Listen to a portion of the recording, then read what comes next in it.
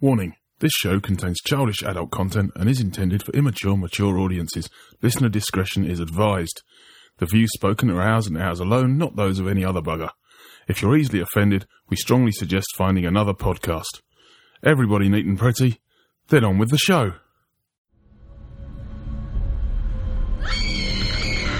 The Diz After Dark podcast is sponsored by HHNUnofficial.com, the home of Halloween Horror Nights news and rumors all year round. Find us on the web at www.hhnunofficial.com. So stop the fog machines and clear the cobwebs. It's time for another episode of the podcast that's nearly the same as all the others.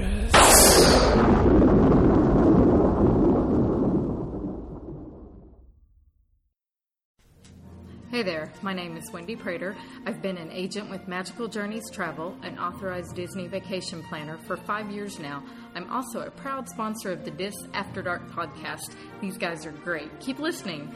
Whether you have been guilted into taking your little princess to see Elsa, or you're wanting to drink around the World Showcase in a fabulous adult vacation, let me help you create the most magical experience by cutting out your stress. I make the plans, you make the memories. I'll find you the best deals and arrange your whole itinerary. My services are free, so why not? Mention this ad for $25 off your deposit.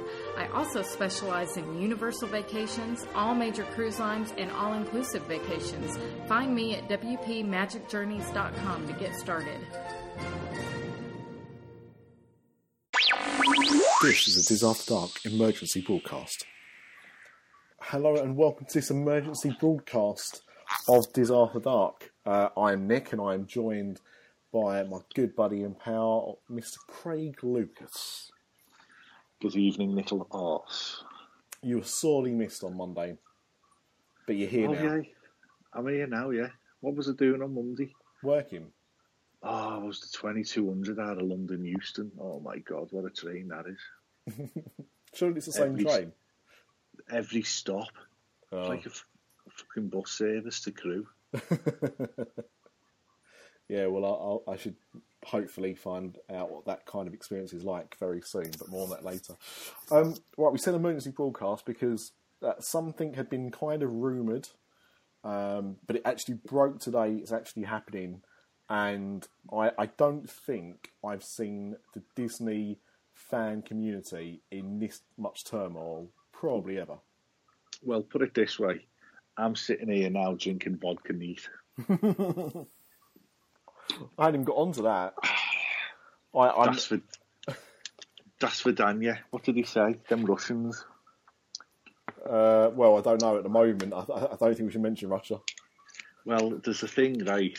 It's all about link bait. So we're going to talk about the rage that is the Disney community at the moment. But if we can find a way to link it to Russia as well, we're bound to get 1 million downloads. Well, it's easy. I mean, we can turn around and say is what Disney's announced today is effectively like giving somebody a poisonous treatment in public.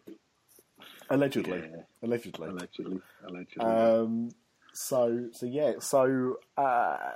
Well, Craig, you wanted to call this emergency meeting, so I'll let you push forward with the agenda. Well, basically, Disney have announced today that going forward, anyone who books to stay on one of their resorts is going to be getting charged a car parking fee, and it's a tiered car parking fee. So if you're staying at the lower class of resort, you're paying a lower fee, and if you're staying at a deluxe resort, you're paying top dollar. But there's not much variation, is there?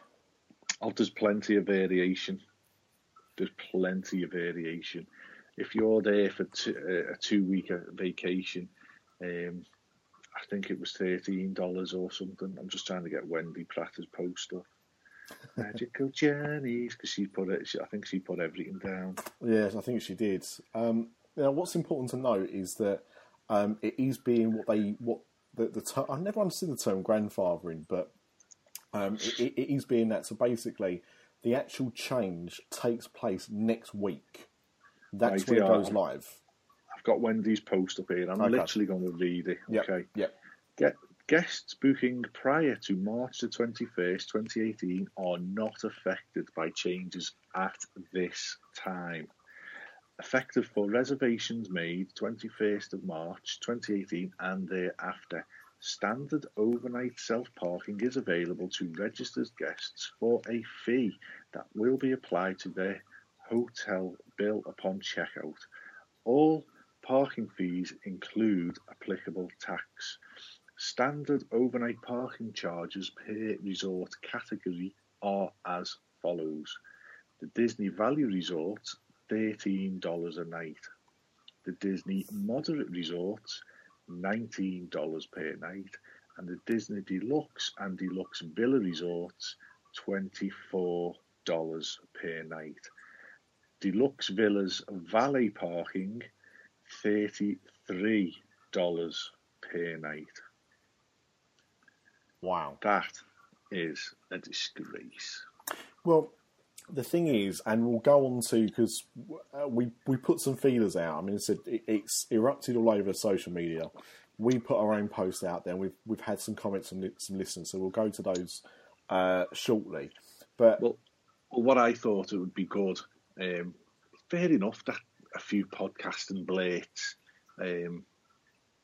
have an opinion about this, but I've put it out to our listeners, and these are genuine yeah, customers of the Disney company. These are the people that they're actually fleecing. Now, I think it's one thing to kind of note with this is that generally, you know, we have quite a big American fan base, and for our American listeners, they don't generally go out for as long a period as we do. So when we come over from the UK, unless it's to do Halloween Horror Nights, you're usually there for between 2 and 3 weeks. You don't normally go to Disney World for a week in the UK. Well, let's take last year's trip as an example, right? Yeah. I was 2 weeks in the beach club with a 7-seater car, which was approximately, for me to hire, about 500 English pounds. So that's roughly, give or take a shilling, $700. Yep. Yeah. Now, 14 nights, I would then have to add on $24 per night. Plus tax. No, that's including That includes tax. Okay. Yeah. So I'm just taking my shoes and socks off now.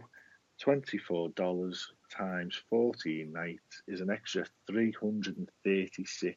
So that's $1,000 I'm having to shell out now just for the privilege of having a car sitting in a car park space. Because 80% of the holiday it wasn't used. It was a luxury. Mm-hmm. And it was a luxury we were afforded because Disney has never historically charged their hotel guests to park at the parks or the resort. Yeah, and I mean, we talked about this a little bit when we when we was arranging Halloween Horror Nights last year. You said to me early doors before we actually booked it. To quote you, you know, I said to you, "Are you going to get a car?" Because I don't drive, but I know how big Orlando is, and I said, "Are we going to get a car?" And you said, "We're not going to get a car because for 2 reasons: one, for how long we're there, we can get around using Uber, and secondly, the fact that if we had a car, you had to pay a car park charge at Cabana Bay, which is where we were staying." Now, that surprised me because I've never stayed on Universal property before. I'd only stayed at Disney World or iDrive. And most iDrive hotels, most of them, do not charge you for parking. They might charge you for parking, but it's included in the room rate, so you don't really see it, right? You don't pay attention to it. But Universal, they did charge you a daily charge for parking. So it was going to add on a few $100s, like you say, for something that was for 95% of the trip was going to sit there doing nothing.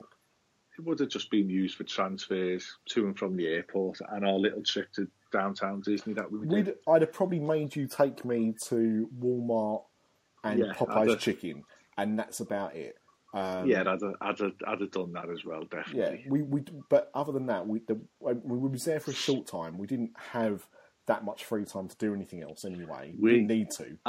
As it turns out, we paid a friend for their time to pick us up and drop us off. Yep. And we paid for one Uber. Yeah, we paid for an Uber to get us to downtown Disney. So from memory, we paid something like $80 in total, something like that, wasn't it? Something like that. Yeah, it wasn't much for the 3 days that we were there. Now, Universal does tier their parking as well. So I know to park at Cabana is cheaper to park at the Hard Rock. We stayed at the Hard Rock 4 nights last year, and we had over $100 parking charges to pay on checkout per car. We had 2 cars. So again, you stick that extra $100 for staying on Universal property, and the fact that you're hiring the car for an extra few days. Our plans next year, this currently the wording hasn't changed for UK guests. So UK guests for next year, we think the parking is still included. Which would be a big difference from the UK perspective, because as I said before, when we go to Orlando, we're not going for just 7 days. We're normally going for 14 or 21 days. And some families will spend all their time at Disney World. They might spend the odd day going shopping, might spend the odd day going to Universal or SeaWorld, might take a drive to Busch Gardens. They might do the odd day trip, but the majority of their time, when families go to Disney World, is going to be spent at Disney World, which means you don't really need a car. No, you've just got to give yourself to their transportation system. And what is getting a major overhaul at the moment is their transportation system. They are getting ready for driverless cars. Without a shadow of a doubt, they're putting bus lanes in, driverless cars. They're using the minivans, driverless cars. That whole resort is going to be redone over a period of time for the implementation of driverless cars. So do you think that maybe the reason for them doing this is because their expectation is that let's just say in 10 years, driverless cars are a big thing. They're used all over the place. And so people generally don't need to have their own car. They would need to get some kind of transportation from the airport to the resort. Magical Express. And then back again. Which you could do, so we could be looking at an Uber or a taxi. Do they allow Uber on property? Yeah, you can Uber. Right. Uber have got a bad rap on Disney property. But Uber, we used the minivans last year. And I've got to say, the minivans were phenomenal. Right? Now, to use the So to use the minivans, you have to download the Lyft app. Mm-hmm. And then as a UK human being, I don't know if it was just because I was UK or this is in general, you take the Lyft app to a cast member behind the desk at the hotel. And at the time, I think it was only the deluxe resorts that had the benefit of them. I don't know if it's been rolled out more. So we were at the beach club, so we could use them. They put a code in on your Lyft app, and magically all the minivans appeared on the maps. Right. Now, they were a $25 flat fee. So on one of the nights we used them, we'd been at the water park. The plan was to go from the water park straight to the Polynesian to go and eat in that big place, the Buffy place. Can't remember what it's called. The famous place in Polynesian. Fucking hell. This vodka's good. The big restaurant where it's all you can eat meat. Yeah. Not Not Ahana. Ohana's, Ohana's, okay. Good lad. But we got saturated, we got rained on, the water park shut, torrential rain. We legged to the cars, soaked through to the skin. So we went back to the resort to get changed, and we used the lift cars. Phil got one, I got one, and then we went home via the monorail and walking through Epcot, and then we used it again after Mickey's Not So Scary, because the minivans pick you up at the gate of the Magic Kingdom. Right. So the girls got in one, and then with the kids, because they seat 6 or 7, I think 6, I think it is, and then me and Phil got in the second one with all the shit, basically, all the baggage and the prams and everything like that. So, and the good, the brilliant, big, spacious, brilliant staff, very communicative, chatty. $25, mind you, for a $10 journey. So they're charging a premium. There's a markup on it. This is the way they're going, and now they're making it an inconvenience to take your own car. Like, don't be on. Americans.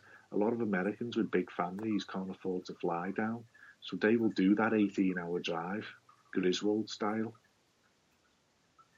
to get to Wally World. Yeah. Yeah, it's not all about. I mean, again, we talk about the flying situation because that's what we do.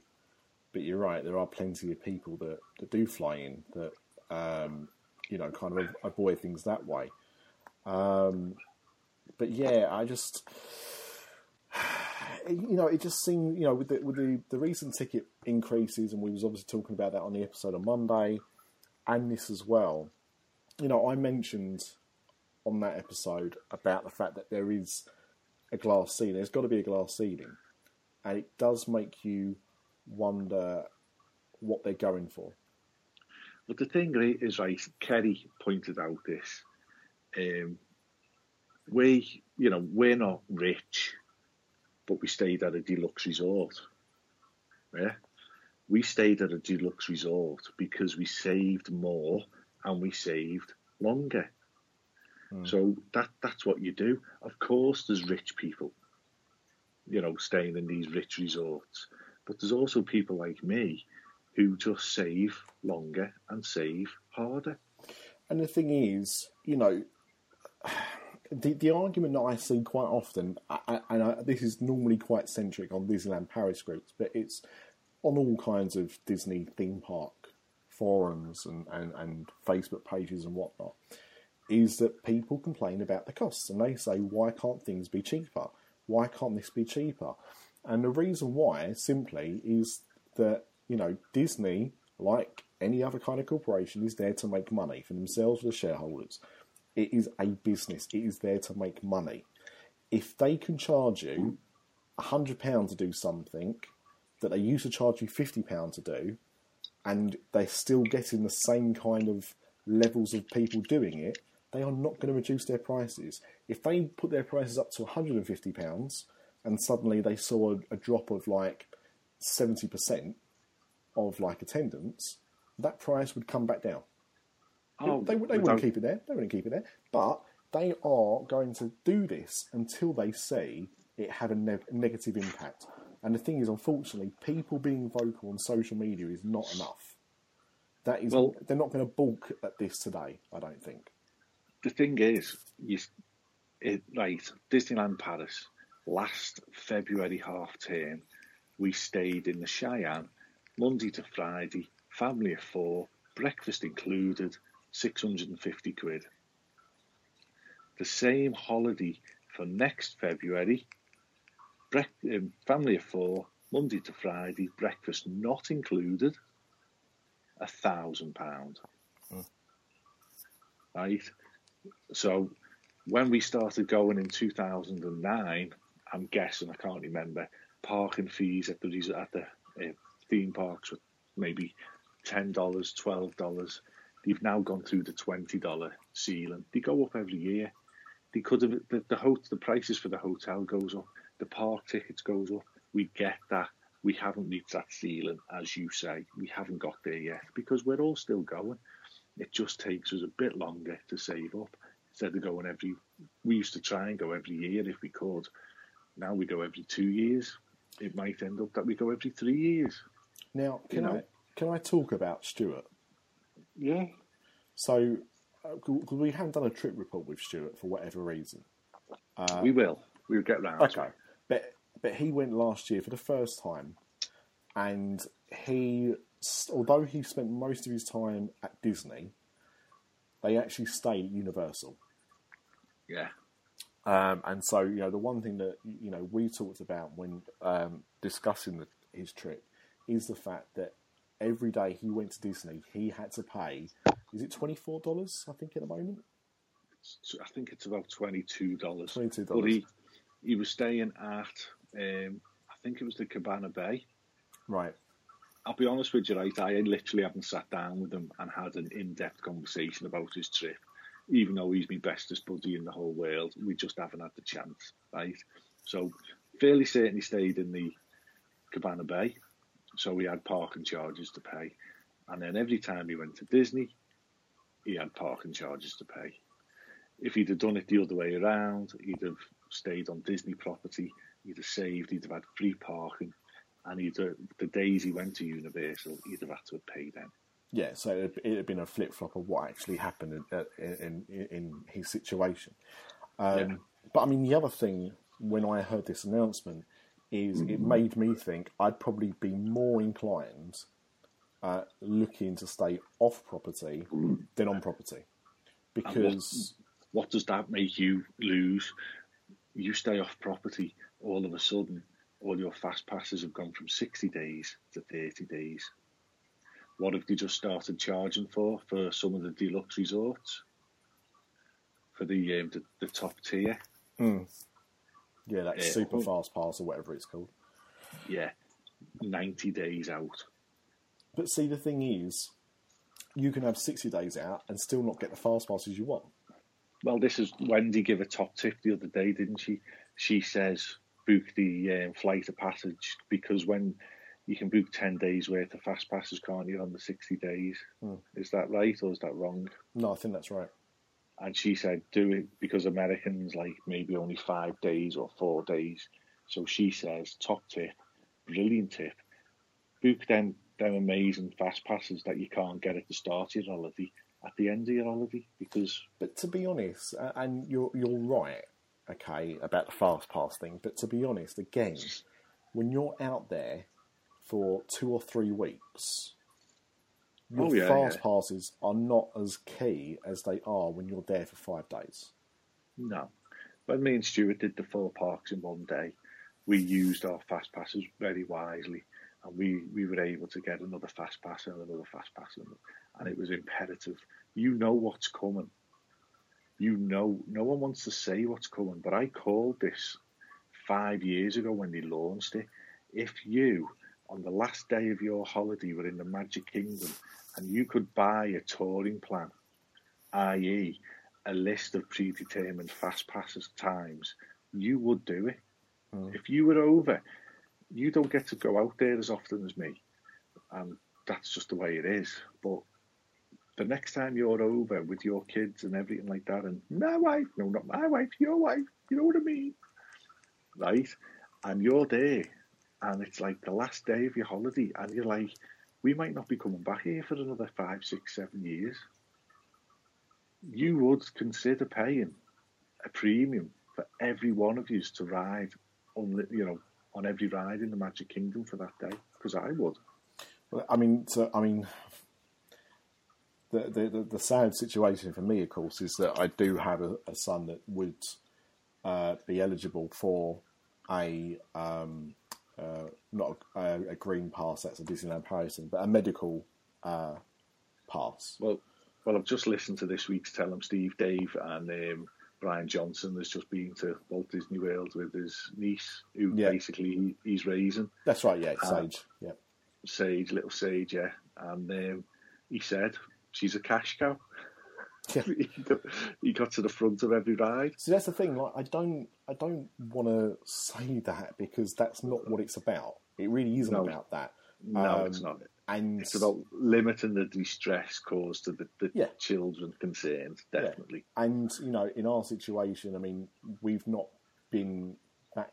Well, sorry, my wife went last year before we had a diagnosis for Lincoln, and she found it very stressful because he didn't understand queuing and he got very agitated. Alice completely got it. So... you know, if she was told we have to stand here for 30 minutes or so, that's what was going to happen, and they were going to go and see something. But I bet you when you went from one queue, so you had the initial discomfort, you go through the ride, you get off, you go to the next queue, you've got to explain it all over again. Yeah, and with him at the moment, he doesn't understand that concept, so. You know, he's still non-verbal, and we don't know if he will ever gain a voice. We hope he will do. He makes a lot of noise and stuff, but at this moment in time, when you try and explain things to him, you don't really get exactly how much of it he actually understands. He understands when we say certain things to him, but we don't understand. I don't think he understands a lot of the concepts that we say. So it is very stressful for him. So, you know. Yeah, in one way, that probably wouldn't be an issue, as much of an issue as it would be for other people. But I think it will be something that will be offered at some point. I think you're right. I think there will be a deluxe pass, and Disney would be ridiculous to limit that to people that buy a certain package. You know, Disney it would make a lot more sense if Disney turned around and went, right, we're going to sell this deluxe fast pass. It's $40 a day per person, and that gets you, straight access via the single rider queue to any attraction you want. Universal do it, and it works perfectly. Yeah. You know, Universal to the deluxe resort at Universal, the top three, you get front of the line passes. And unlimited. How much is their fast pass? Their express pass? Can you remember what it is a day? It's a tiered system, so depending on what day it is, it could be as much as $90. I think $90 right. Maybe $100. I'm making that up. I could be totally wrong. I can't remember. The thing is, even if you did, even if you said, right, the last day, because it's your last day, we want to get as much done as possible, but it's going to cost us another $400 for for four of you. So let's just say they say it's $100 each, right? Yeah. You would do it. If you are not planning to go back for another 2 or 3 years or longer, you would go, right, sod it, pay the money now because it's done, and we'll do it, and we'll hit all the attractions we want because we don't know when we're coming back. And Disney would be sitting on its own cash cow by doing that.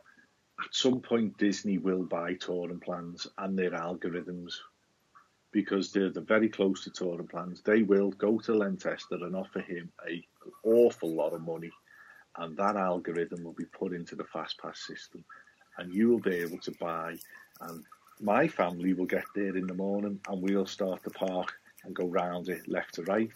You'll get there at the same time, and you'll go right to left. Another family will get there at the same time, and they'll go up the middle. And this is what they're all about. This car park is just the next stage in the cash evolution. They don't even need touring plans. I could come up with my own touring plans. It can't be no disrespect, but the idea behind it, the concept behind it, is actually not that difficult. It's based on I don't think it's based on wait times. It's based on current wait times. It's based on foot traffic. It's based on the amount of people you can see. If you listen to Len Tester was on, what was he on the other day? It surprised me. He was on a podcast I didn't think he'd be on. But he basically went into it. They have proved that during the off-season, Disney slowed down the ride capacities because all his algorithms for this January just gone were out considerably for the wait times. And it was because Disney have been slowing down the rides. That's quite a bold claim, if you ask me. But anyway, like that's Len's thing, and let's not worry too much about it. But I think this is probably going to be potentially have even bigger implications than the fact they're raising the ticket prices. Because again, especially in the UK, we normally get an amazing deal on ticket prices. So the daily entry for a ticket price doesn't bother us. We don't buy annual prices, so the annual price increase doesn't bother us. This is potentially the only thing that will do. Now, I'll go into the comments that we've got in a second on Facebook. I don't know if we've got any on Twitter, so I don't think we'll dig those out. But it does, as you say, as you mentioned earlier, at the moment, there doesn't appear to be a change on the UK side of things. So this could well be something that is not implemented for global customers. It could just be something that's aimed more at the domestic market. You know what's going to go next? The Disney dining plan. At that point, do you know when that dining plan goes? Because it will. When Star Wars opens, they don't need to offer the dining plan that year, because Star Wars, we're waiting to book our holiday for next year. The dining plan is about to come out, rumoured the first week in April, right? And honest to God, if that goes, the restaurant closures will be catastrophic. Do you really think that, though? Because... Yes. When you can go to an all-you-can-eat buffet in Disney and drop $200 for... I'll eat 5 plates of food, Kerry will eat 2 plates of food, the kids will eat 1 plate of food, right? $200 for 9 plates of food. Or we can go to the Ponderosa and drop $30 for the same plate of food. No, I agree. I mean, the thing is, I'm the only person, I think, on the podcast that's never done a dining plan at Disney World. We always paid for our own because we found that with a dining plan, like, if you've got the dining plan, you have to make the most of it. If you've got Disney dining plan, you are going to make sure you have 3 meals a day and your snacks. It's not even that. It's not even that, right? You go to a sit-down meal on the dining plan, and you, like you say, you're saying you're paying, right? So you're going to instantly be drawn maybe to the cheapest thing on the menu, like a burger or something like that. Do you know what I mean? Mm. Whereas I am looking at, can I really have the lobster and steak? Mm. Of course you can, sir. It's on the dining plan. Well, I'm having the lobster and steak then, and I'm paying what I'm not paying, $50 for that main meal. You're paying $17 for your burger because you're having to pay for it. The consequence of that is when the bill comes, yes, I've saved money. I've had the best meal that's on the menu, the most expensive meal on the menu, but there's me tip through the fucking roof as well. Yeah. So... That's it. I mean, the thing is, like, when we went, and I mean, I eat 3 meals a day, right?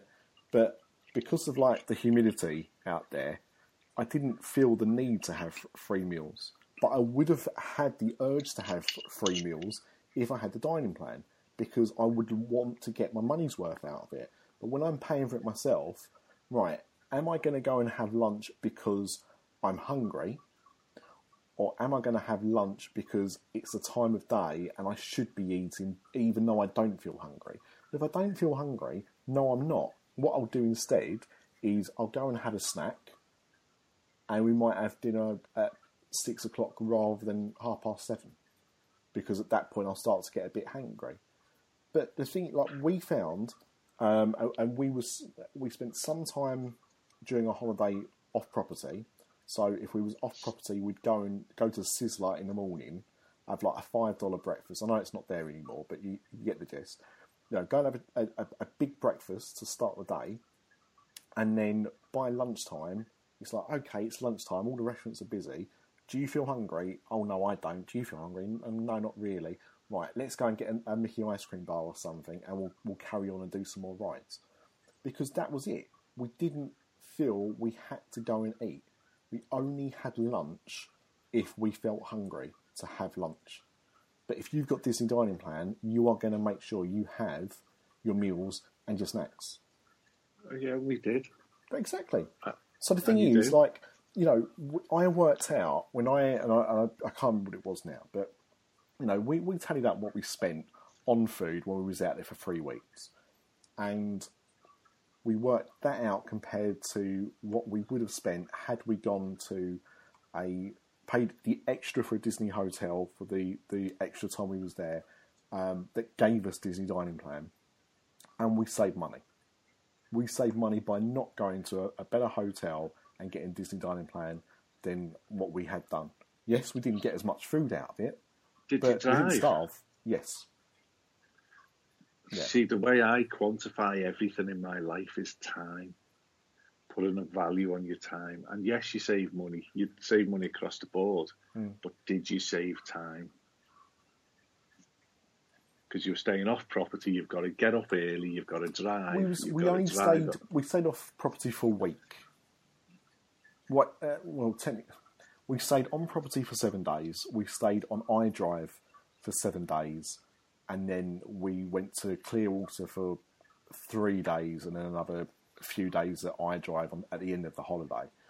Now, at that time, we were going to like Universal.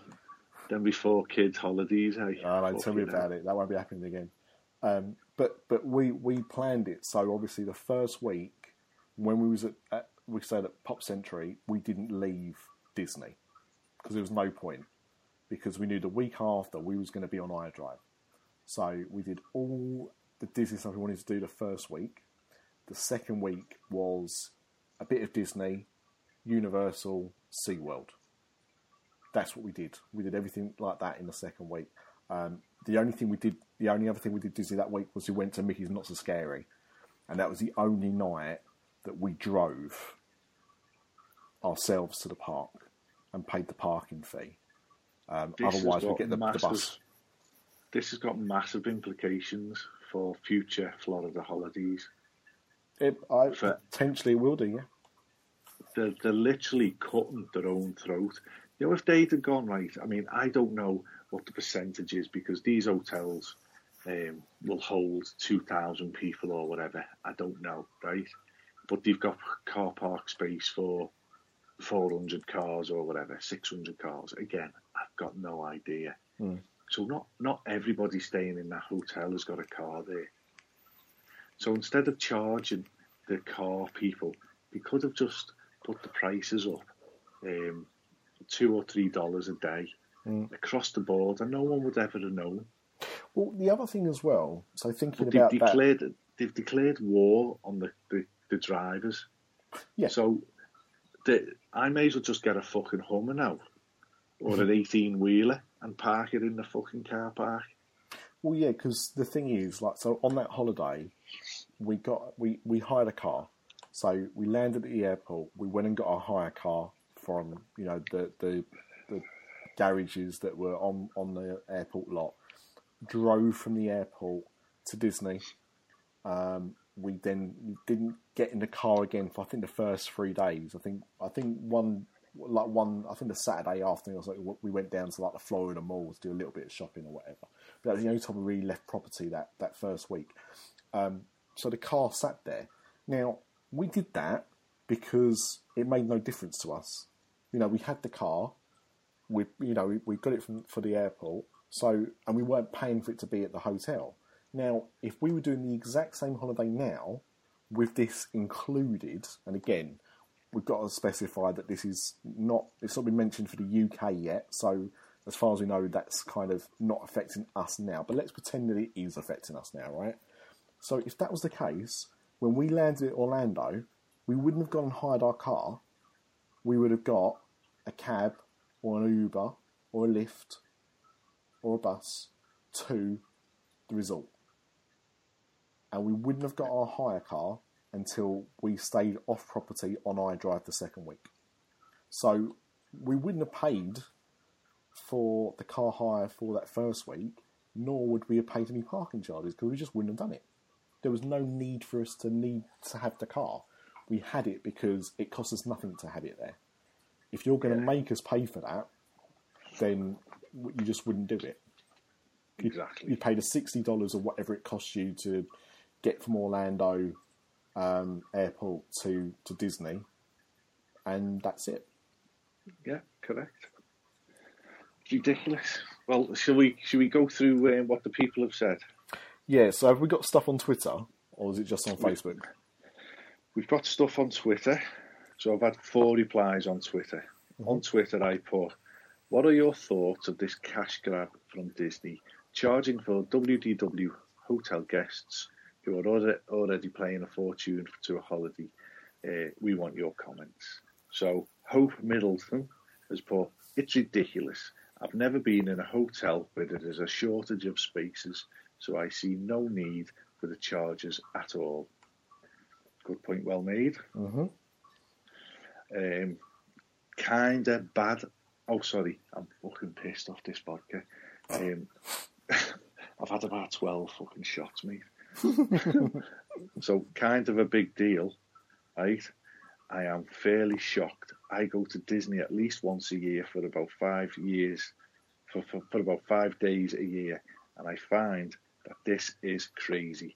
There are plenty of ways for Disney to make money, not preying on all the larger families that drive there instead of flying because it's cheaper and easier to drive. Crystal has put, people will complain and then dig into their pockets and pay it. Which is your point. Which is my point, yeah, correct. And that's all of them. Okay, so on Facebook we've got quite a few more. Steve Wilson said, luckily it won't affect DVC, but it will stink for UK visitors to stay for prolonged periods. If I wasn't DVC, I'd no longer get a car and use Uber. I'm sure it'd be cheaper, which is true. Jonathan Lewis-Jones thinks that there'll be a change to the DVC rates to increase, to cover that charge. Phil Gard says that he's heard that UK people won't be affected until 2020. So that's the rumour that's out there, but we don't know. We've got no proof of that yet. No. So all we will know tell. so far is it's still on the paperwork. It's still on the website at the moment that the UK aren't paying for their parking. Now, Steve Wilson put another kind of caveat to this, which I thought was quite funny, so I'm going to mention it, which is it only for parking, or is it a sort of resort fee? Because that's something you do get in a lot of cities in America, is resort fees. He's amazed you'd pay more at the deluxe resort. He didn't realise the lines in the deluxe were painted with gold paint, or the tarmac was more expensive in Animal Kingdom Lodge than Pop Century, which is true. Yeah. Our very own Wendy says, I think this was reduced to people who rent cars because I don't like using a bus system to get to the parks. Agreed. Amy Fandon Bugart says, it's all about... Easy for you to say. Or well, mate, we shouldn't let you say it at the vodka. Thinks it's all about keeping guests on property. Definitely. So, yeah. And she's someone that, she says, usually stays off property. And the hotels she uses offer free parking. And one of those also offers free breakfast. Again, something that's not always included with these things. Tom Wedge says it's the first step towards them providing automated non-free transport and naked cash grab. That being said, I think the universe already do this, which we did talk about as well. Amy's back again. Yeah, about how it affects pass holders. I don't think if it's included in your annual pass, I don't think it's going to change. I know some tiers that have parking, so I think that'll be fine. I don't think it is. I think they're getting charged because I'm sure Michelle Young has commented down below. So there you go. Yes, okay, we'll see that in a second. Steve's actually Steve tried to Wilson's, work out how much it's they're going to make. So he said 34,500 rooms on property, and say only 15% have to pay to park on any day at average of $20. It's 37,000 additional revenue for literally doing Suite FA. Roger Palmer, again, this isn't affecting us just yet, but it hypothetically made the point about how much it's going to cost if it's a UK stay for 2 or 3 weeks compared to a US visitor who would go for maybe a weekend. Michelle Young from Disney Dreamgirls, congratulations on 200 episodes as well. So just spoken to my Disney travel agent, if you have an AP and stay on site and park at a hotel overnight, you'll have to pay the charges. Only exempt is DVC. So can I read out it, Adam Sultana's? You'll have to. Okay. So yes, that's interesting that her travel agent said that. That is interesting. All the phones on all the travel agents are just ringing off the hook now. Yeah. People screaming blue murder. Yeah. Adam Sultana. I'm going to do it in a Mr. T voice. It's shitty. When are you going to do the Mr. T voice? If it was one-time fee, it would be acceptable, fool. This effectively increases the cost of the hotel by $20 for half of Disney guests. I know Universal does it, but it sucks. I ain't paying no parking, fool. And he puts sucks with a Z at the end as well as an S, so you know that he's angry. He's angry. Yeah.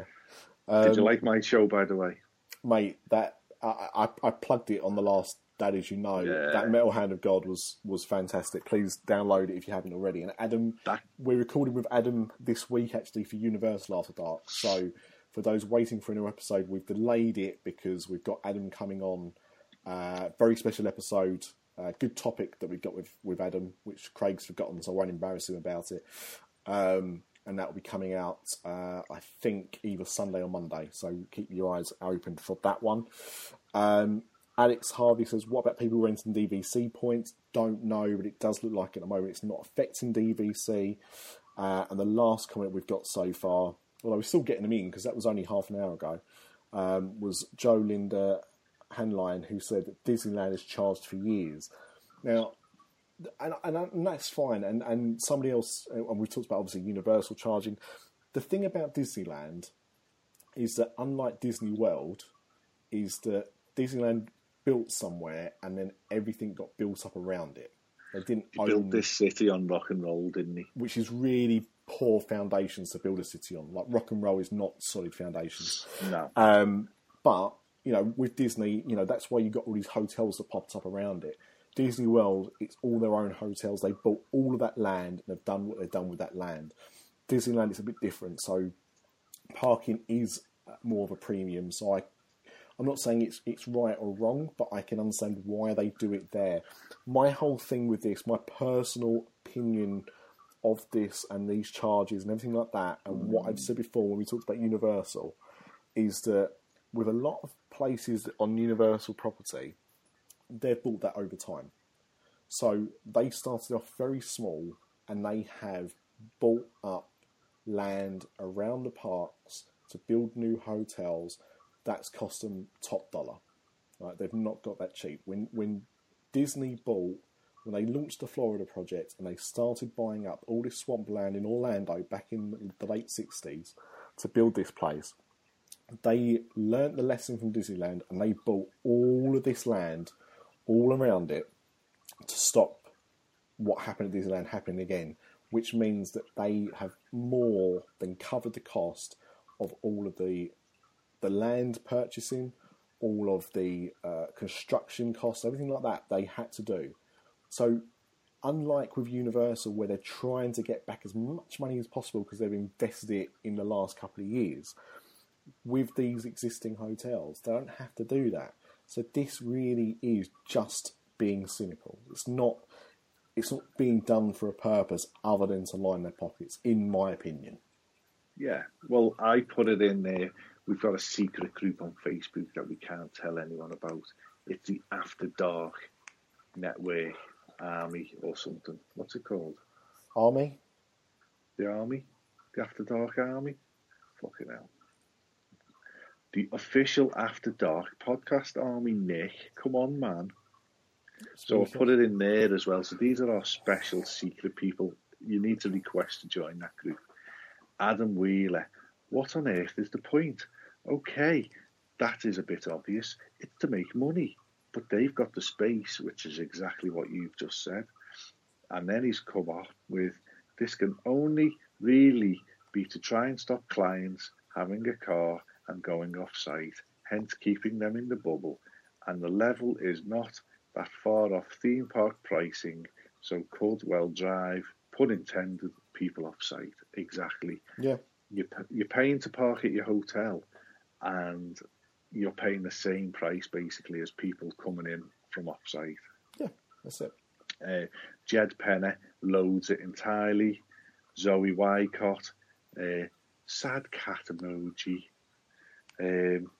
Zoe has then put, disappointed, just another thing we have to think about when budgeting for a magical trip. Would surely put people off from driving to Disney, but I guess if you don't take a car, you're more likely to stay on property and spend your money. Either way, more money for them. This has made me rethink staying on property for the next visit. May as well stay off site for cheaper and just pay the daily parking. Gives you more freedom. And then Simon Isabel. He's not a bell, is he? He's a fucking legend. Absolute legend. Honest, yeah, an absolute legend. A fist pumping, Universal legend. Oh, I'll never forget that night. Honestly, I think it's been coming for a while. Universal hotels, open brackets, Lowe's, close brackets, have charged for overnight parking for years. I don't think it's to stop people coming. It's to make you leave your car at home and stay in Disney and not spend any money elsewhere. I think Disney has seen that other parks are doing it and are scared of money being lost to other parks.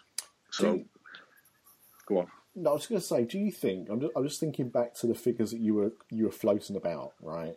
So, if it was going to cost you, let's say, $600, $700 to hire a car for your holiday, Yeah. plus another $300 or so to park there, so call it $1,000. Do you think you would spend that much money in that same time period if you just switched to Uber?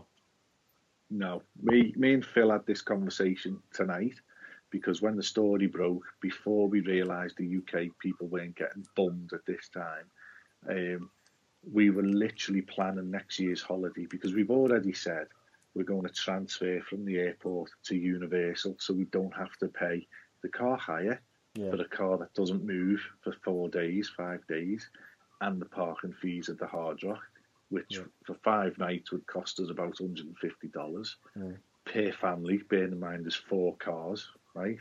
So that's $600 just in parking fees for 4 cars that don't move. Yeah.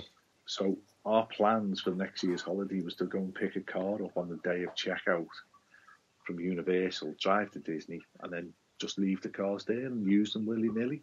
But staying at the Beach Club, you don't need a car for Epcot, you don't need a car for Hollywood Studios. You can get to them very easily.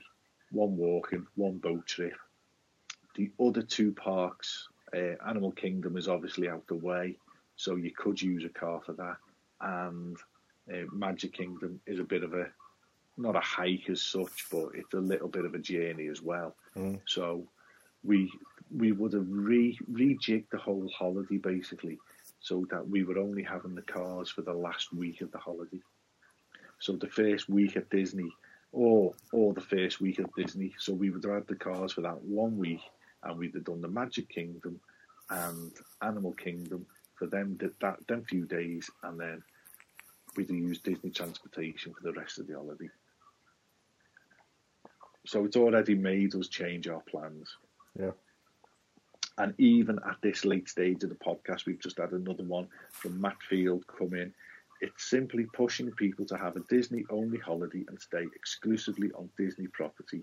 However, last time I went, I found it cheaper to order transport to and from Disney than hire a car. There you go. Pay for parking. I just hope they upgrade the existing coach service to cope with the extra demand, which they won't because they're fucking tight. But no, that's it. I think that's it. Our listeners have been on fucking Blob all night, haven't we, with the comments? Yep.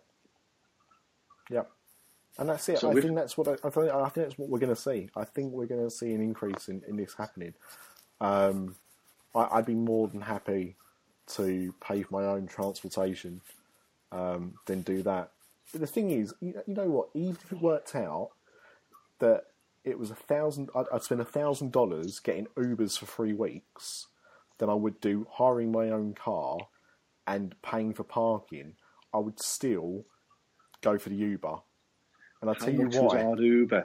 How much was our Uber from Universal to Disney Springs? $15, I think, with a tip. $15 with a tip. So you would be hard pushed to spend $1,000 in Ubers for 2 weeks. No, if you're going, let's say you stayed a nice hotel on iDrive, right? There are some. You stayed on iDrive, and that was your base. You could go to Universal, you could go to SeaWorld, you can go to Disney. Let's say it costs you $15 to get to each one. Yeah. Right? I don't think you'd hit that. If you wanted to go to, the thing is, you'd have to use it to go to everywhere. So if you wanted to go to a Popeyes, like I would have done before I become vegetarian, if you wanted to go to a Walmart, which you will do, if you wanted to go to a mall, which you will probably do as well. Where the fuck's that Florida guy when you need him? Because he normally stays in a squat on International Drive and gets Ubers everywhere. Yeah. So he'll know exactly how much an Uber is to every park. But the thing is, it doesn't matter. We know it's going to be roughly between $15 and probably at top whack $30, right? Amanda was saying the other day all their problems with her brother and is getting them tickets. Mm. She was saying to get from Universal to Disney Springs would have been a $40 round trip, which is, we paid $15 include the tip, so she wasn't that far off. Well, and that was to Disney Springs, so Disney maybe Springs and back to Universal. Yeah. So if she's talking about going to Epcot or somewhere like that, then maybe it would be a little bit more, but regardless, the fact is, even if you said like $40 a day for 2 weeks, is still $480, which is still cheaper than the $1,000. Yeah.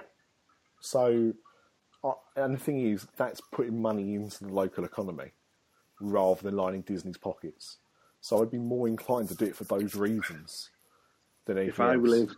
If I lived in the Orlando area now, I'd be getting myself a nice Beamer and I'd be putting a big Uber sticker on it. And I'd be saying, show me the money. The fella we had was cracking money. Was he an artist or something? Yeah. And that's it. A lot of people use the Uber for his money. That's it. They use it part time so he could go and do auditions and stuff like that as well. So it's a bit of an actor, if I remember rightly. And yeah, you do it as and when you want. I think we're going to see a big influx in Uber and those kind of rival services because of this, because people want to do it. I think this is a plan to line Disney's pockets, and I think what you'll end up seeing is it actually lines other people's pockets because they won't see all the money. Yeah, in the short term, until they're putting them gondolas in. Who's to say if them gondolas aren't a success, they're not rolled out everywhere? Maybe. Because the monorail is fucked. They've apparently Siemens offered to replace the fleet of monorails and for sponsorship, and Disney said no. What's that all about? I keep forgetting, right? When I was at Disney last year, I was in the monorail on my own for some reason. I can't remember why it was. It must have been to go and get something out of the car or so. And I get on the monorail. I can't remember where I was going or where I'd been, right? I just know I was on a monorail. And there was a fella and his family already sitting in there when I got on it. And he was sitting with his hand above his head. And he's American, so you know what Americans are like. They've just got to talk to you, haven't they? Right? So he starts talking to me. So I asked him, I said, are you all right, mate? What are you doing? Do you know what he was doing? No. He was holding the air conditioning unit in place. Jesus. Because when he took his arm away from the air conditioning unit, it fell out. And it basically nearly brained him when he sat down at the last stop. It fell out and it missed his head by inches. And when we got off, we went and told a cast member what had happened, that this air conditioning unit was hanging down. He did nothing. That monorail was not taken out of service. it just carried on. He just basically shrugged at us. And I keep forgetting to bring that up. I'm bringing it up now. Siemens could have replaced. What does that say about the long-term future of monorails? Dead duck, mate. They're gone. They're gone. Yeah. They're gone. They'll sell that. But you know what? These fucking gobshites will cash in on it, and all these fucking big fat Americans will all be walking around with fucking monorail t-shirts. I was there to ride the last monorail. True. Fuck off. It's coming. Well, Disney do like to have a farewell T-shirt for everything they do, so you're probably right. Well, I think that's it. I think that's all we need to say about the matter for now, but I think we just wanted to get a podcast out there, an episode out there, because it is such a big thing with huge implications to your next trip. I'm severely disappointed in Walt Disney World today. A little piece of me has died.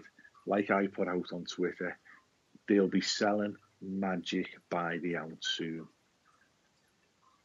It's always been, when you're in Disney, right, you forget that you're handing over the dollars, right? Do you know when they know it's the last day of your holiday, they don't want to fucking know you? I'm honest to God, when you tell a cast member, I'm going home tomorrow, oh my God, oh dear, fuck off, get out my way, there's somebody else with a crisp $20 bill there. It hasn't upset me because I'm not that, there's been people devastated today sobbing. I'm just disappointed. Yeah, I think that's it. I mean, I wasn't angry about it. I was a little bit shocked, but like you, I think disappointment is the name of this. If I might try and find that sound clip of Hercules saying disappointed, because that's how I feel. Do you only buy an Apple product? I know you're an Apple head as well. Yeah. You're paying a premium for a premium product, right? You're paying over the odds, but you just are. But you're also, you're buying a solid piece of kit. This current iteration of Disney, all you hear is how the magic is dying off. The cast members aren't the same. God love the cast members. They're on minimum wage. The Disneyland cast members are sleeping in the cars because they can't afford to live. They're out on, they're in dispute with the company at the moment. The $1,000 bonus that they offered every cast member, every employee across the world, the Disneyland and Disney World cast members could only accept it, could only get it if they signed a waiver to accept a pay rise. This is the type of company that they are. Yeah. So we talk about the positives, but there are a lot of negatives, and a lot of podcasts don't like to talk about it. But you're absolutely right. And I talked about it the other day about the issue with the workers at Disneyland, and people having to live in their cars because they can't afford to go. And I'll be honest, like my wife has been desperate to get back to Disney World for the last few years because of our home situation. We've not been able to do it, and we've got no idea how our son would be on a flight for that amount of time, and stuff like that. And so we've not really tried to look into it too much. But she would still love to take them out there, and I am more interested to go to Disneyland than Disney World because I've got such good memories of Disney World and I love it, but I've not been back since my Magic Band was introduced. I've not been there since, certain other changes have happened there as well. And the more I hear about stuff, the less I'm actually eager to go. And all right, Disneyland is still a Disney park, but it's a different way. It's a different place. And it's, to me, it seems a better value for money. Even though it's a shorter holiday, really, because you wouldn't need to be there so long. And you know what? Maybe that's what appeals as well, is the fact that if I go to Disney World, if I don't go there for 2 weeks, I may as well not bother going because of how much stuff there is to see and do. But you can go to Disneyland for 5 days and you'll have done everything and more. it's losing its touch. And stuff like this today, these kind of announcements are going to make people reconsider what they do. I can even see, to be honest, with the changes that they've announced at Disneyland Paris and the fact that so many Brits go to Orlando, I can actually see more people starting to rethink and look at going to Disneyland Paris. If they announce eventually a third gate, which, listen to Jim Hill's last episode, doesn't sound like it's going to come anytime soon. No. But if they do, then yeah, I'm with you. Because at the moment we go £1,000 for a week in February. We may, to go in August and stay on property. Yeah, but £1,000. I mean, somebody the other week said they got quoted for a week in Disneyland Paris for over $3,500 for 2 adults. I'm not saying it doesn't happen, but if you want to go, you don't have to pay those kind of prices. There's European offers all the time. You can go on the French site, the German site, the Belgian site, whatever. They all have their own deals. Quite often the German site normally got better deals on than we've got in the UK, and you are entitled to those deals. You can either book it through the website, or you can even phone up the UK Disneyland Paris travel agent and say, I want the German deal, and they will give you the German deal. Why is that even a thing? You're in, right, for the time being, we're in the EU, which is the United States of Europe. So why aren't we all getting the same deal? You're telling me people in Texas get a different deal to the people in fucking Nebraska or whatever? Possibly. I mean, you do know that you get different rates if you live in Florida than you do if you live in another state. Yeah, but that's because you live there. Oh, I agree. And look, I'm not saying that it's right. And the reason why they let you have these deals is because they know it's wrong. But there's lots of reasons. The euro fluctuates within countries as one reason. Second reason is, like everything, that they have promotions at different times. There are times that they are, in the UK you can get 2 nights free, but the German site might be offering you an extra night and a dining plan. Do you know what I mean? So there will always be different deals, and that's how it is. But what I'm saying is that quite often, if you just are willing to do a little bit of research or go and speak to a travel agent rather than just trying to look at Disneyland Paris's website, you'll find a much cheaper deal. If you wanted to go next year for a week and you're being quoted £1,000, I can guarantee I can half that. Well, not half that, but I can get that dramatically reduced, probably within about 5 minutes. But the thing is, people will see that and they will get put off. You're absolutely right. You shouldn't have to jump through the hoops that you do. But then, isn't that the same with every holiday? If you went on Virgin Holidays now and tried to book a trip to Disney World, you could probably book that cheaper separately yourself if you do the work. Yeah, definitely. So, you're right. It's not that dissimilar to doing that, but it's just the effort that you need to put in to do it, rightly or wrongly. But I think with all these extra little things they're putting in, and the way that they are making people feel that the money is not good enough. I talked a few weeks ago about when we last went, 3 weeks, 2 adults, it cost us just over $3,000. If we did that holiday now, the same holiday, we would be looking at that being almost double. It's going to be, right, you're going to swipe your Magic Band soon when you're getting into a lift and you'll be charged $1 for your fucking journey to your foot. Knobheads. Right, just this last tweet, right? This is the percentage. We've had the votes. Is WDW wrong to exploit their loyal hotel guests with a new parking charge? And 88% of the listeners have said yes, the magic is dead. Wow, that's pretty brutal. I think, although I don't see Disney turning their back on this announcement anytime soon, I don't. But I do think that it'll be interesting to see what happens over the next 12 months with park attendance. If we see a drop, if we see people being more and more vocal about it, and to see if Disney react to it.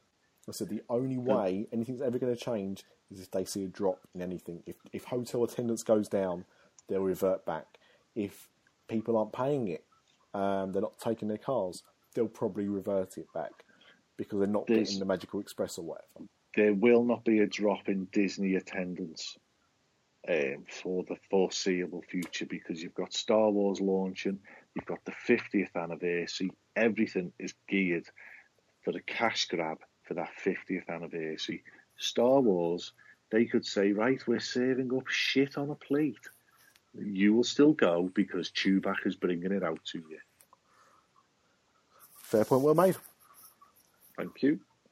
So on that bombshell, I think we'll leave it there. But Craig, thank you for coming on and for having this kind of debate about this. And I think we've got an interesting few months and years ahead of us. Yeah, definitely. Cue the music. Oh, wrong podcast.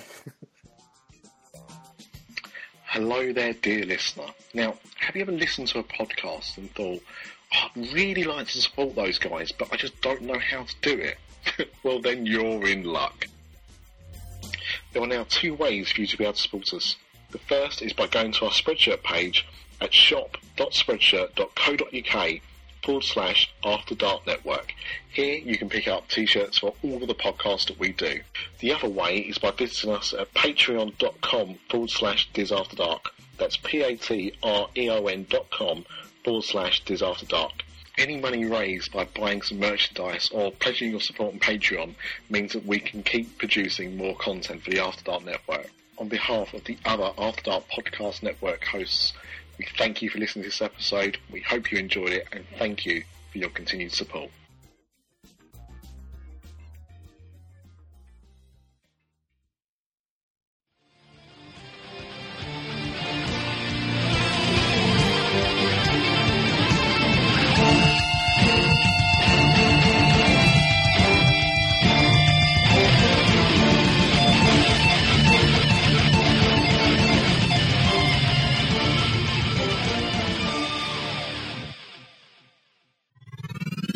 This podcast is part of the After Dark Podcast. I used to work in Shepherd's Bush when they were building Westfield. It was when I used to work in TV, and the stories that I can't tell you about Ready Steady Cook. So yeah, I had fond memories of them building it, but I never got to go until it was open a few years afterwards. So anyway, we're going off topic. Enough about shopping centres. Yeah, so I experienced that at the shopping centre, and it's sort of right bang smack in the middle of the place, which is nice and easy to find. And they've got one at Downtown Disney and one in Disney Springs on both coasts of America, so you can do exactly the same experience, I believe. And it was incredibly good. And because I am the resident, if I may say so, Halloween Horror Nights expert, this kind of feels like next gen HHN, which is a phrase some people use. So this is where Halloween Horror Nights could be in a few years' time, almost. Really? Yeah, I mean, it wasn't scary. Well, it was a little bit scary, a bit of peril.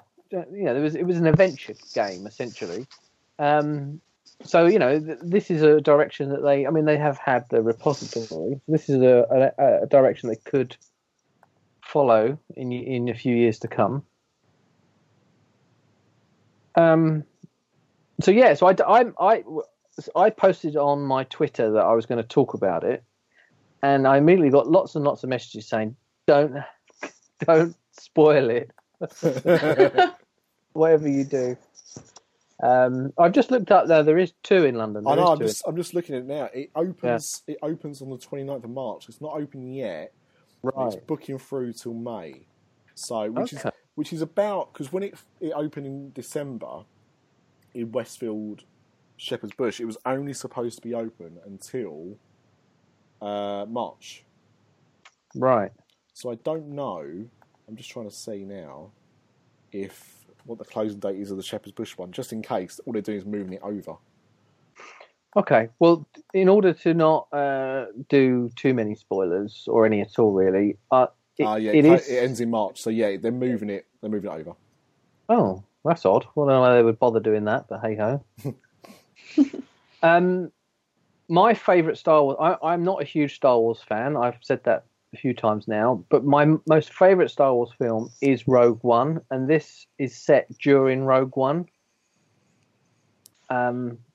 So to me personally, it gives it a much more of an edge because it's set within my favourite Star Wars film, and it features characters from that film. I'm just, spoilers alert for that film. I'm just sad that the way it ends, that film, that they all die. Yeah. You can't ever have a sequel with those characters. But hey ho, this is the sequel that you wanted, almost. Although it's probably set before the film, I would imagine. There is, just to let you know, there is a sequel to Rogue One. Is there? Yeah, it's called Episode 4. No. No. So, just to sort of explain the process, just very quickly, so everybody sort of is aware. You if you haven't pre-booked, you queue up. You pretty much go straight into it if you've pre-booked. You hand them your paperwork. You sign a waiver, which is like a digital waiver, like an email to you. Then you hand them your luggage or your jackets or whatever. They give you a key, and then you sort of join this very short line before you are inducted. And the induction is a video, which is it's like a pre-show, sort of sets up the mission for you.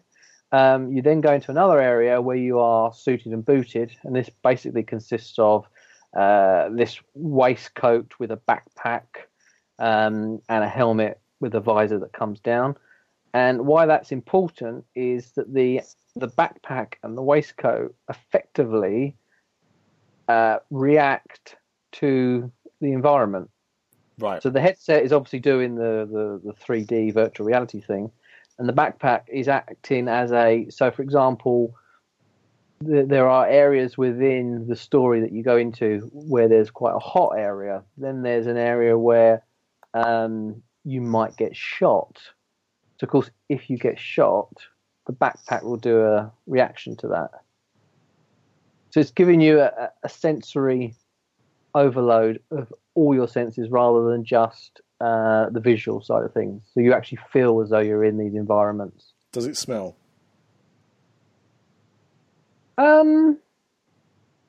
Sort of, a little bit. Not overly. Okay. But I think they are trying to hit every single sense. I think they're trying to tick every box with that. My only criticism of the whole thing is it's quite short. I don't necessarily think that the solving puzzle side of it is actually there other than to just distract you. I don't think that's really what the game's about. The game is essentially like any other kind of video game, shall I say, where there's quite some peril. But in terms of the effects where you're sort of flying through space and then you're walking on these gantries, it's very Star Wars. It does give the impression that you're high up on a tower, then you're down low, then there's like a earthquake sequence sort of thing where it's all moving. It's done so seamlessly, and you do genuinely start thinking you are part of the Rebel Alliance dressed up as a stormtrooper. But what's so great about it is I did it with my partner. It was just me and her, and I think you can do it in groups of 5. But 4. All 4. You are dressed as a stormtrooper, essentially, as part of the Rebel Alliance. But as you look down at your hands and your arms, you're moving them in front of you, and they are clad in the stormtrooper outfit. And when you look at your partner, like I have, it's the same height as what she is. And and she is moving and doing everything, and she is there, It's incredibly well done. Wow. I would highly recommend it. And if you chaps want a few spoilers, I'll tell you after recording. Well, I know that I'm definitely going to do it. I'm not sure when. It depends on when it's. I think we were talking about doing it when we were trying to see each other in a few weeks, but it looks like that's when it's going to be closed while they move it over. So, yeah. But I will be doing it when it opens at Stratford, definitely. Well, one teaser I will say to you is there's a very iconic scene in Rogue One that makes the film, and that is in this game. An iconic scene. Yeah. Is it when Rocky knocks out Apollo Creed? No, it's the bit where he goes up the stairs and goes. Oh, of course, what an idiot! Exactly. What an idiot! I completely blew that joke like a chump. But no, I mean, I think it looks fascinating. I love VR. I've had very limited experience with it, with this new version of VR. But what I've had, I thought, if they get it right, it will be something special. And I think everyone that I know has experienced this so far, that's exactly what they've said, is that they've started to nail it. And this could be the start of many things. In fact, we got a tweet tonight, actually. Now I've said that. I don't just love it when you make reference to something and realise you haven't got it in front of you. Miscellaneous, who's a fan of the show, hello. Thank you for listening. Also has one of our T-shirts, which we'll be plugging later on. But she said that she went on the Derren Brown Thought Park thing that we were talking about. And she said it was really good. Now, I know that they've been tweaking it from when it first opened. So I know that they were trying to make it better than what it was. So it'll be interesting, because I know you've done it before, didn't you? Or was it closed when you went? No, it's closed. Every time I've been to Thought Park, it's shut. Yeah. So, but it'd be interesting to speak to someone that's been on it like when it first opened to now. Because, yeah, when it first opened, it looked pretty ropey, but I've heard a few people say now that it's actually quite good. So there must be something to it.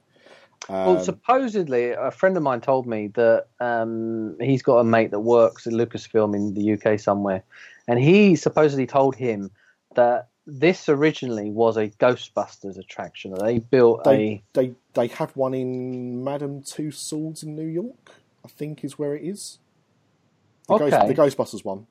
Yeah, well, supposedly it wasn't very popular, or if it is, it's still going. It wasn't that great, but it is actually very good, even though it hasn't been very popular. And a Disney executive went through it and contacted the boy and said, "Can you do this for Star Wars?" Wow. Yes, we can, and that's where it all sprung from. I think the only thing that's going against it is I don't know how much. I think it's about $30 in Disney Springs. It's something like that. Yeah, and I think it's about £32 or something to go and do it. £35 standard or £30 for off-peak. Well, I know when I'm going. But as you say, it's only like a 15-minute or so attraction. Isn't it? It's quite a short experience. Yeah, I mean, it's probably, all told, you're probably in there about 30 minutes, maybe slightly more. I mean, a Star Wars fan could say, aren't you a little short for a paid-for attraction? This is why we need Craig on the show. On that note, yeah, he'd have told me off for that one. But no, that's great. I think I'm definitely gonna do it, and that's definitely whet my appetite. A couple of quick things I wanted to mention just before we do eventually go, though, is the rumour going still on about Star Wars of this Obi-Wan Kenobi film. Mm-hmm. Have you heard who it looks like could be directing it? No. Very strong rumours, seeing it multiple sources, that George Lucas might be directing it. Oh no. That went so well the last time. Yeah, but now Disney are invested in it, so maybe someone will try and rein him in a little bit. Maybe someone will tell him no. I really don't know how to feel. I really don't know how to feel about it. No.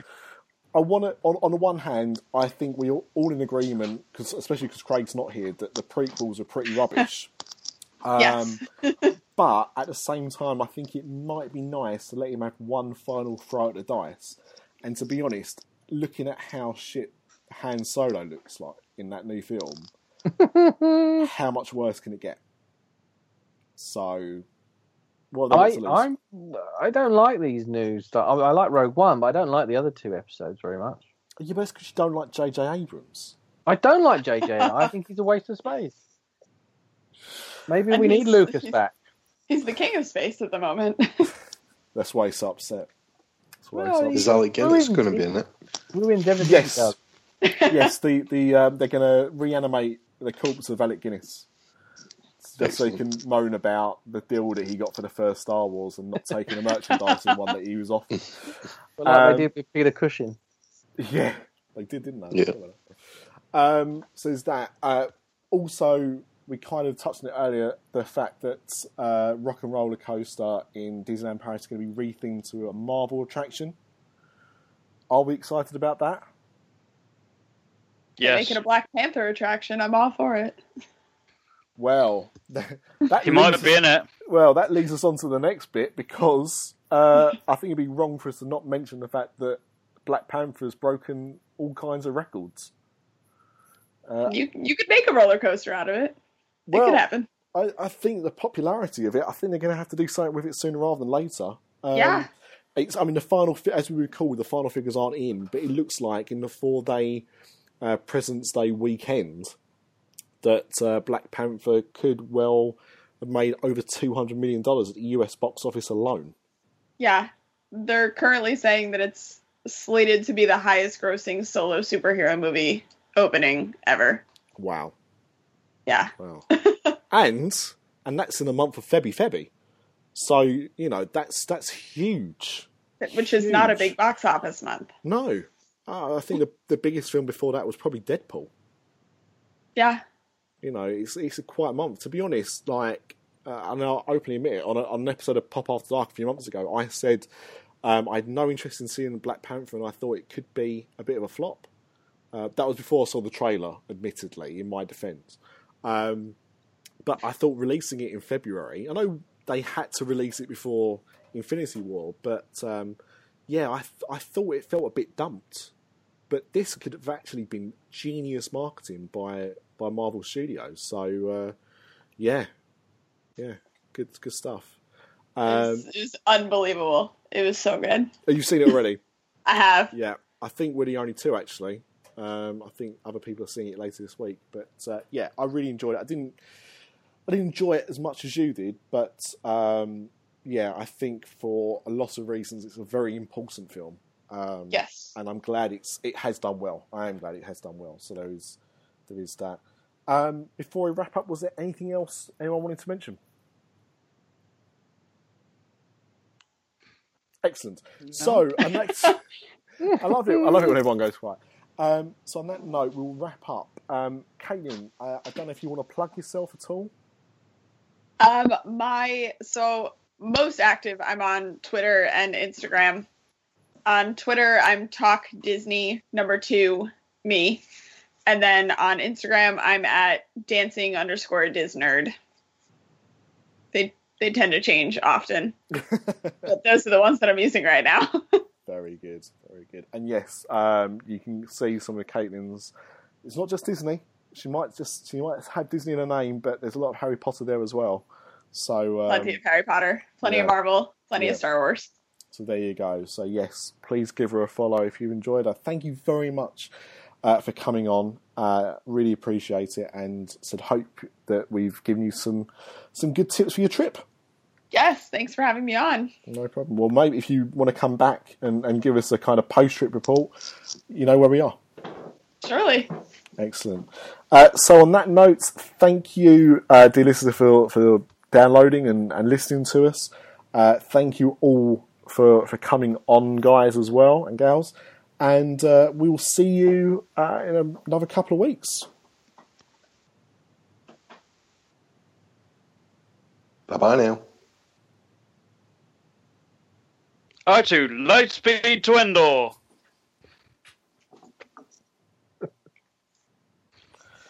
Chris Ripley needs a catchphrase. Maybe it should be, your favourite Star Wars film is The Caravan of Courage.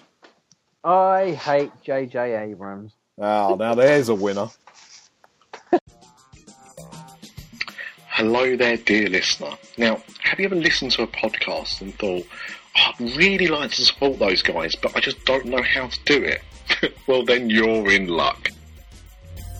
There are now 2 ways for you to be able to support us. The first is by going to our Spreadshirt page at shop.spreadshirt.co.uk/After Dark Network. Here you can pick up t-shirts for all of the podcasts that we do. The other way is by visiting us at patreon.com/DizAfterDark. That's patreon.com/DizAfterDark.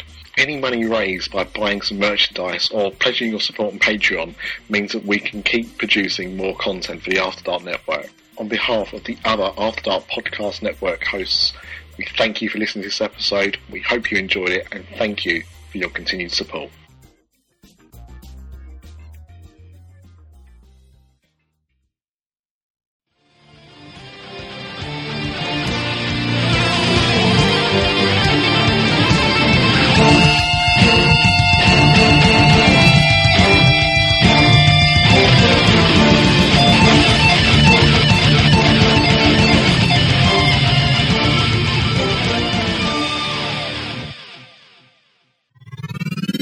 This podcast is part of the After Dark Podcast Network.